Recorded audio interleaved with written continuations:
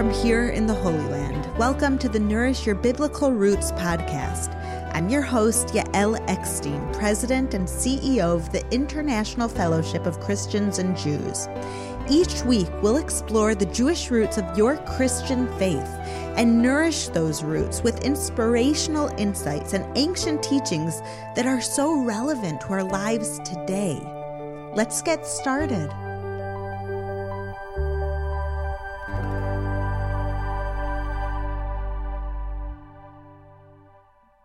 Shalom, my friends, and welcome to my podcast. Today, I'm starting a series on the High Holy Days, the most widely observed Jewish holidays that begin next month. During this series, we'll take a look at how we prepare for the High Holy Days. We'll examine some of the rituals we do to mark these days, and we'll also look at the different lessons that each holy day teaches us, lessons that are so important and relevant for Christians and Jews alike. The way that I like to look at the High Holy Days is like a fountain of water that's flowing down from heaven onto earth. And this fountain flows nonstop. In order to drink from this water, we must get a cup so that we can scoop up some of this precious water and drink from it and let it nourish and bless our soul. The nourishment from the High Holy Days comes into the world no matter what. And we can either let that water flow past us without even realizing that it's happening, or we can take a cup to capture some of it for ourselves. But how do we get a cup? How do we tap into this spiritual blessing that is flowing from heaven into this world during the High Holy Day season?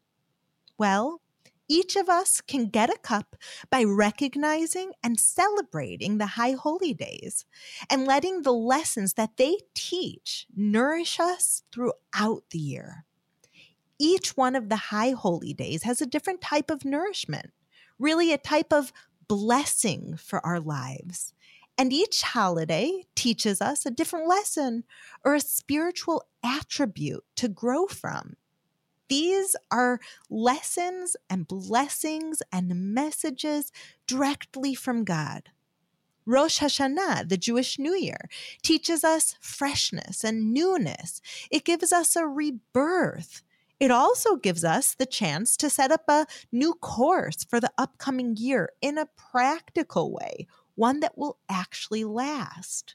10 days later comes Yom Kippur, the Day of Atonement, and it teaches us forgiveness and the chance to focus on what we need in order to change ourselves. 4 days later, we celebrate Sukkot, the Feast of Tabernacles, and it teaches us the blessing of unity and bringing people together.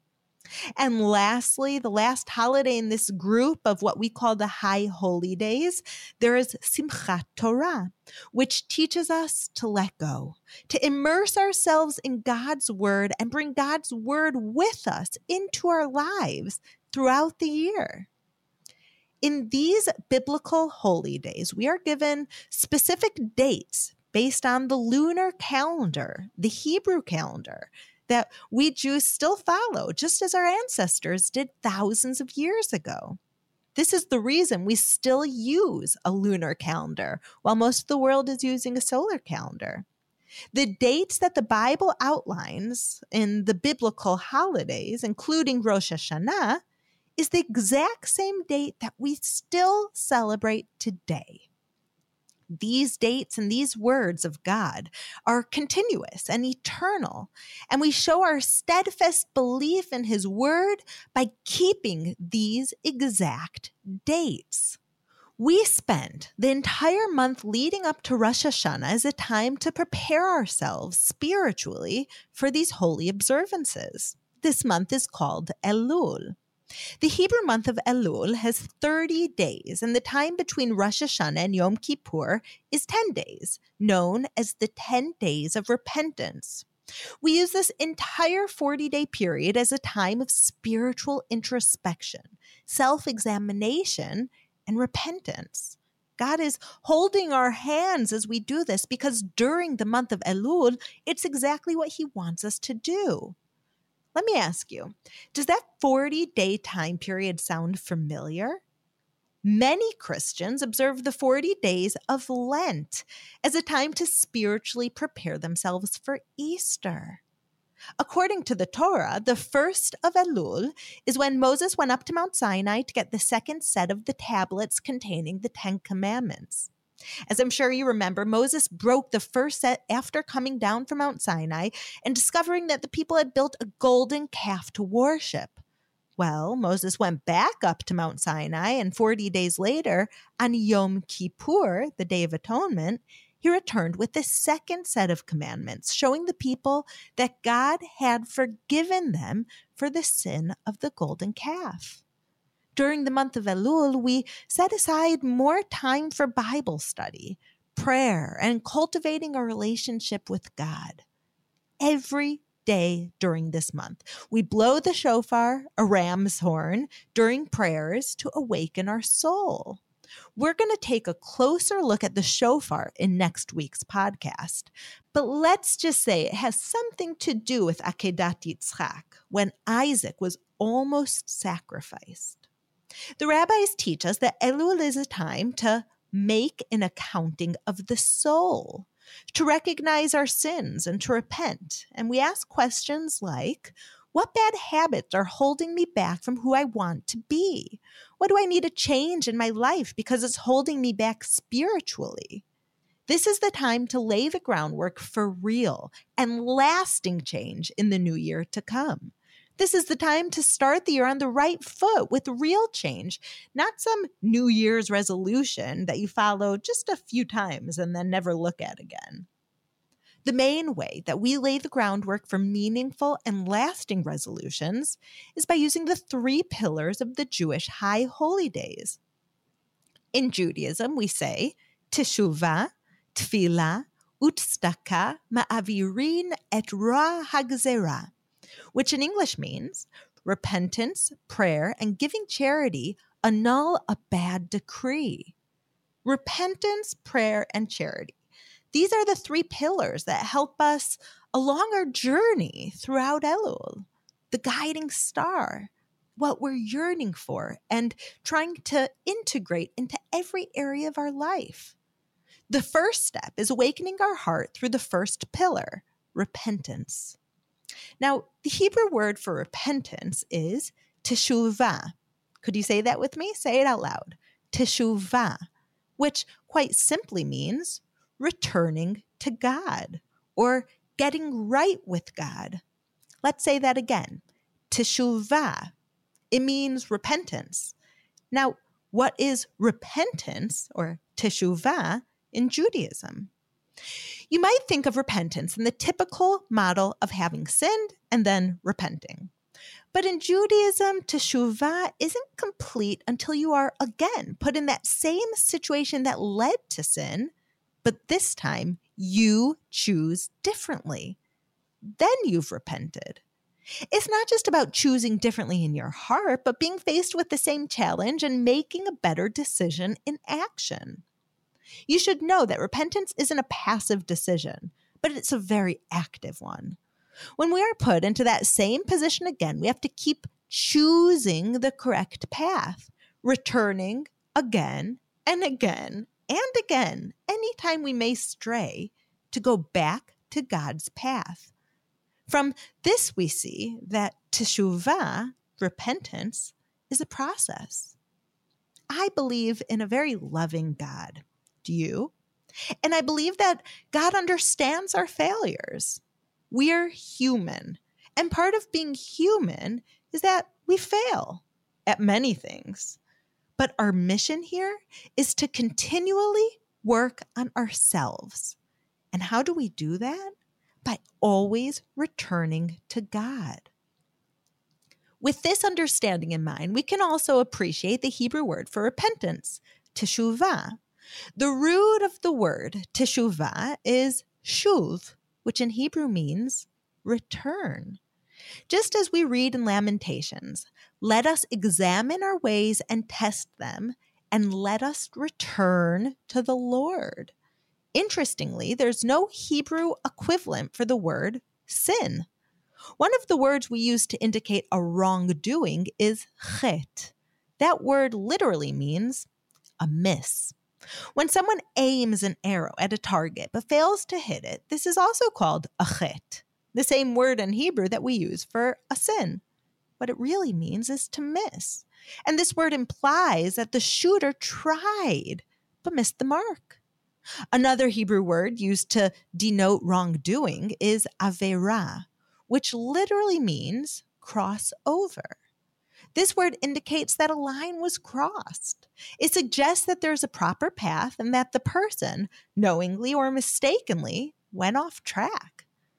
Both of these words emphasize the idea that while we may miss the mark or veer off the path of righteousness, we can always correct our errors and return to the right path. In the book of Joel, chapter 2, we are directed, return, shuvu, to the Lord your God, for he is gracious and compassionate, slow to anger and abounding in love.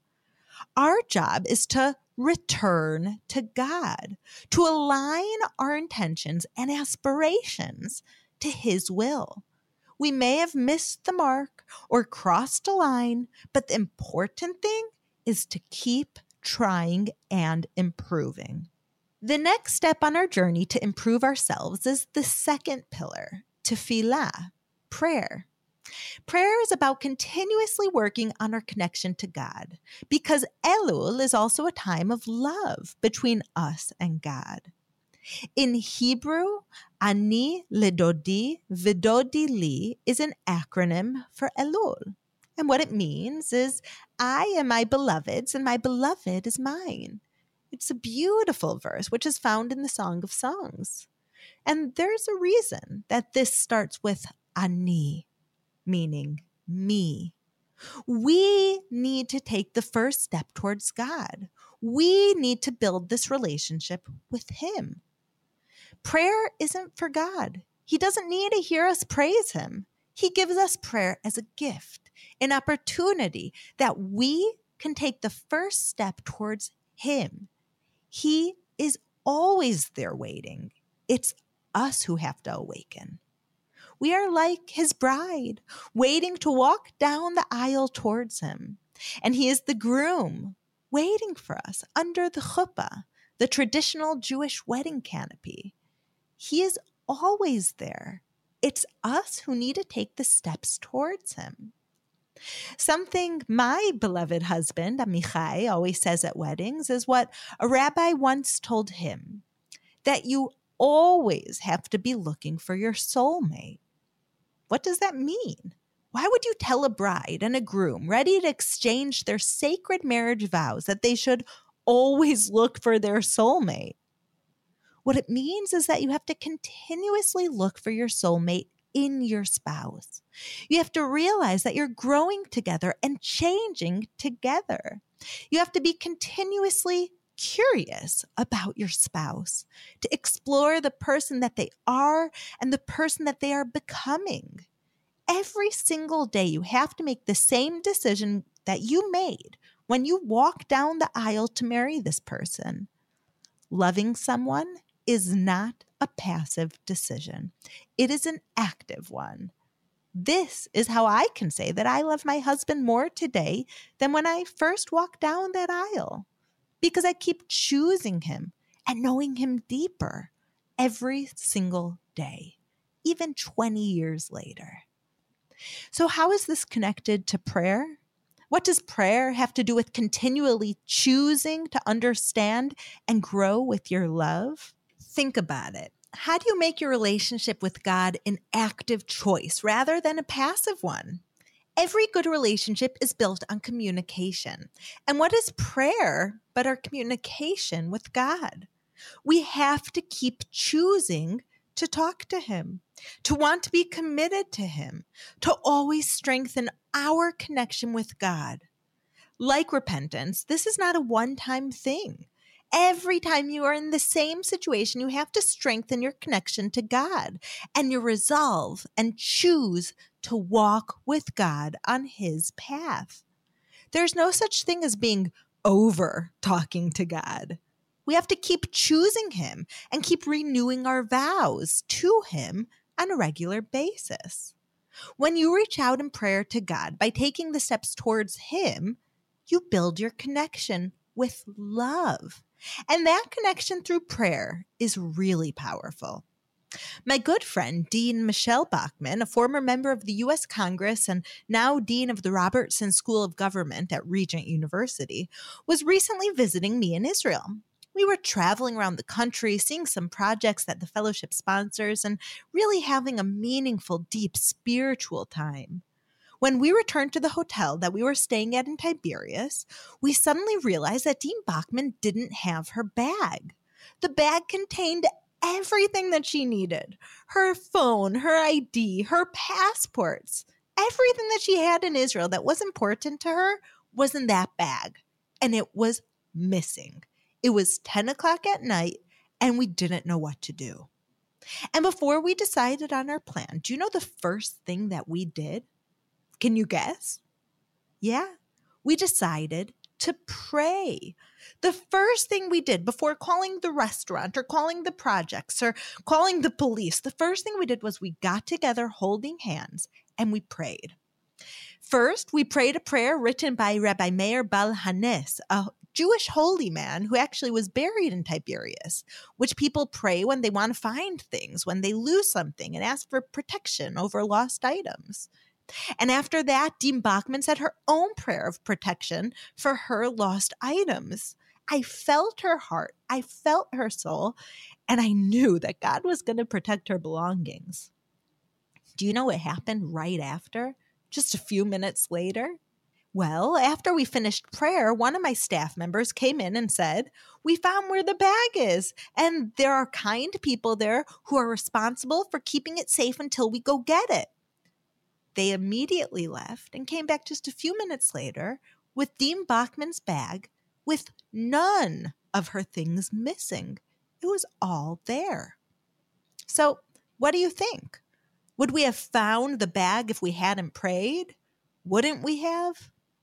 We'll never know. But what we do know is that when we are at our most vulnerable spot, we have the ability to either get upset and get angry and yell, or to make the decision to lift our voice up in prayer. It may not matter if the prayer did or didn't help us find Dean Bachman's bag. What matters is that we felt vulnerable. And in that vulnerable spot, we chose to strengthen our relationship with God. We chose where to turn our heart, and we turned it to prayer. In Psalm 17, we read a prayer of King David. "I call on you, my God, for you will answer me. Turn your ear to me and hear my prayer. Show me the wonders of your great love, you who save by your right hand." When we strengthen our love for God through our prayers, we develop effective skills to be open to blessings that His love pours down on us, and we are ready to share His love with others. Which brings us to the next step in our journey through the Hebrew month of Elul, the third and last pillar, charity. In Hebrew, the word for charity is tzedakah. It is comprised of two Hebrew words, tzedek, which means justice or righteousness, and ka, the name of God. Together, these words describe charity as the justice of God and as righteous giving. This is the manifestation of God's love for us and our love for ourselves. When we fill up our cup, we can then fill the cups of others. His love can keep flowing through us to others. We witness this every day at the fellowship through a program called With Dignity and Fellowship. Through this amazing program, we have committed to providing food to the poorest elderly in Israel every single week as long as they live. This program serves about 15,000 elderly in Israel, many of them Holocaust survivors or immigrants with no family nearby. We go to them and say, "We will make sure that you have food until the end of your life." What we've realized is that you can't just give them a food box and leave. To these poor elderly who are never getting out of poverty, who don't have any family to help them, to really give them dignity is to give them food and to listen to them, to look at the whole person and to connect with them on a personal level, to let them know that they're not alone. Let me tell you what I mean. Last month, I was distributing food at a woman's house, and I realized that she was sleeping on the floor. This elderly lady didn't have a bed. And you know what? She never even asked us for a bed. Obviously, once we realized that she was sleeping on the floor, we couldn't leave her like that. A 90-year-old woman sleeping on the floor? Of course, we immediately provided her with a bed. What I've learned over the years from this program is that we can't see someone every week and not build a connection with them. Just like regularly communicating with God through prayer. When we fill others' cups, we need to find a way to build a connection with them and to help them even more. Here's another amazing example of how this works at the fellowship. One of our elderly beneficiaries of With Dignity and Fellowship is a woman named Svetlana. She survived the Holocaust, and when the Iron Curtain fell in 1991, she was able to leave Russia and move to the country of her faith, to Israel. She settled in northern Israel in the town of Nazareth. And her beloved older sister, Ludmila, settled in the south of Israel in the Negev, in the desert. Svetlana told us that her older sister had taken care of her when she was young and was like an extra mother to her. But as they both aged, they could no longer take public transportation to visit each other, and they couldn't afford the cost of a taxi. So it had been 6 years since they had seen each other. During one of our visits, Svetlana told us that her mother's grave was in Beersheba, and more than anything, she wanted to visit her mother's grave one last time before the end of her life. So what did we do? We shared our cup of water with Svetlana, and not only did we provide her with transportation to her mother's grave, but we also found a way for her to be with her sister Ludmila on her 89th birthday. We held a birthday party with cake and candles, and it was a real celebration. The funniest thing was that they both told our volunteers on the way to meet each other how they were raised in a very austere family. There was not a lot of showing emotion or hugging and touching one another, so we shouldn't be surprised if they had a very serious visit. But you better believe that the moment they saw each other after not seeing each other for 6 years, their hearts were overflowed. There were tears pouring down their faces, and they were hugging each other so tightly, I thought they'd never let one another go. It was a beautiful sight. And this, to me, is how we really fill the cups of those around us, through tzedakah, through charity. So now we've completed the journey of Elul, a path of love to learn to return to ourselves and to God through repentance, to strengthen our love for God through prayer, and finally to share ourselves and our blessings with others through charity. In Micah 6:8 we read, "He has shown you, O mortal, what is good. And what does the Lord require of you? To act justly and to love mercy and to walk humbly with your God." Following the pillars of repentance, prayer, and charity on the journey through Elul to the High Holy Days teaches us how to walk with God on a daily basis as we learn to love and accept ourselves and to share that love and acceptance with others through our good deeds. This week, let's use this time to look at where we've been and where we want to go. What changes do you need to make in order to get there? How can you reconnect with God through daily prayer? What can you do to meet the needs of those around you? By taking these small but really significant steps, you will embark on your own spiritual journey that will bring you not only closer to God, not only closer to others, but closer to yourself. Join me next week as we look at the sounding of the shofar the ram's horn, the main ritual associated with the high holy days, and what it teaches us about our purpose and our relationship to God. Shavua Tov, my friends. Have a wonderful week from here in the Holy Land. Thank you for listening to the Nourish Your Biblical Roots podcast. If you like what you have heard, visit me at mybiblicalroots.org for more of my teachings, videos, blogs, and books. You can also follow me on Instagram at Yael_Eckstein or on Facebook at Yael Eckstein. Shalom, and see you next week.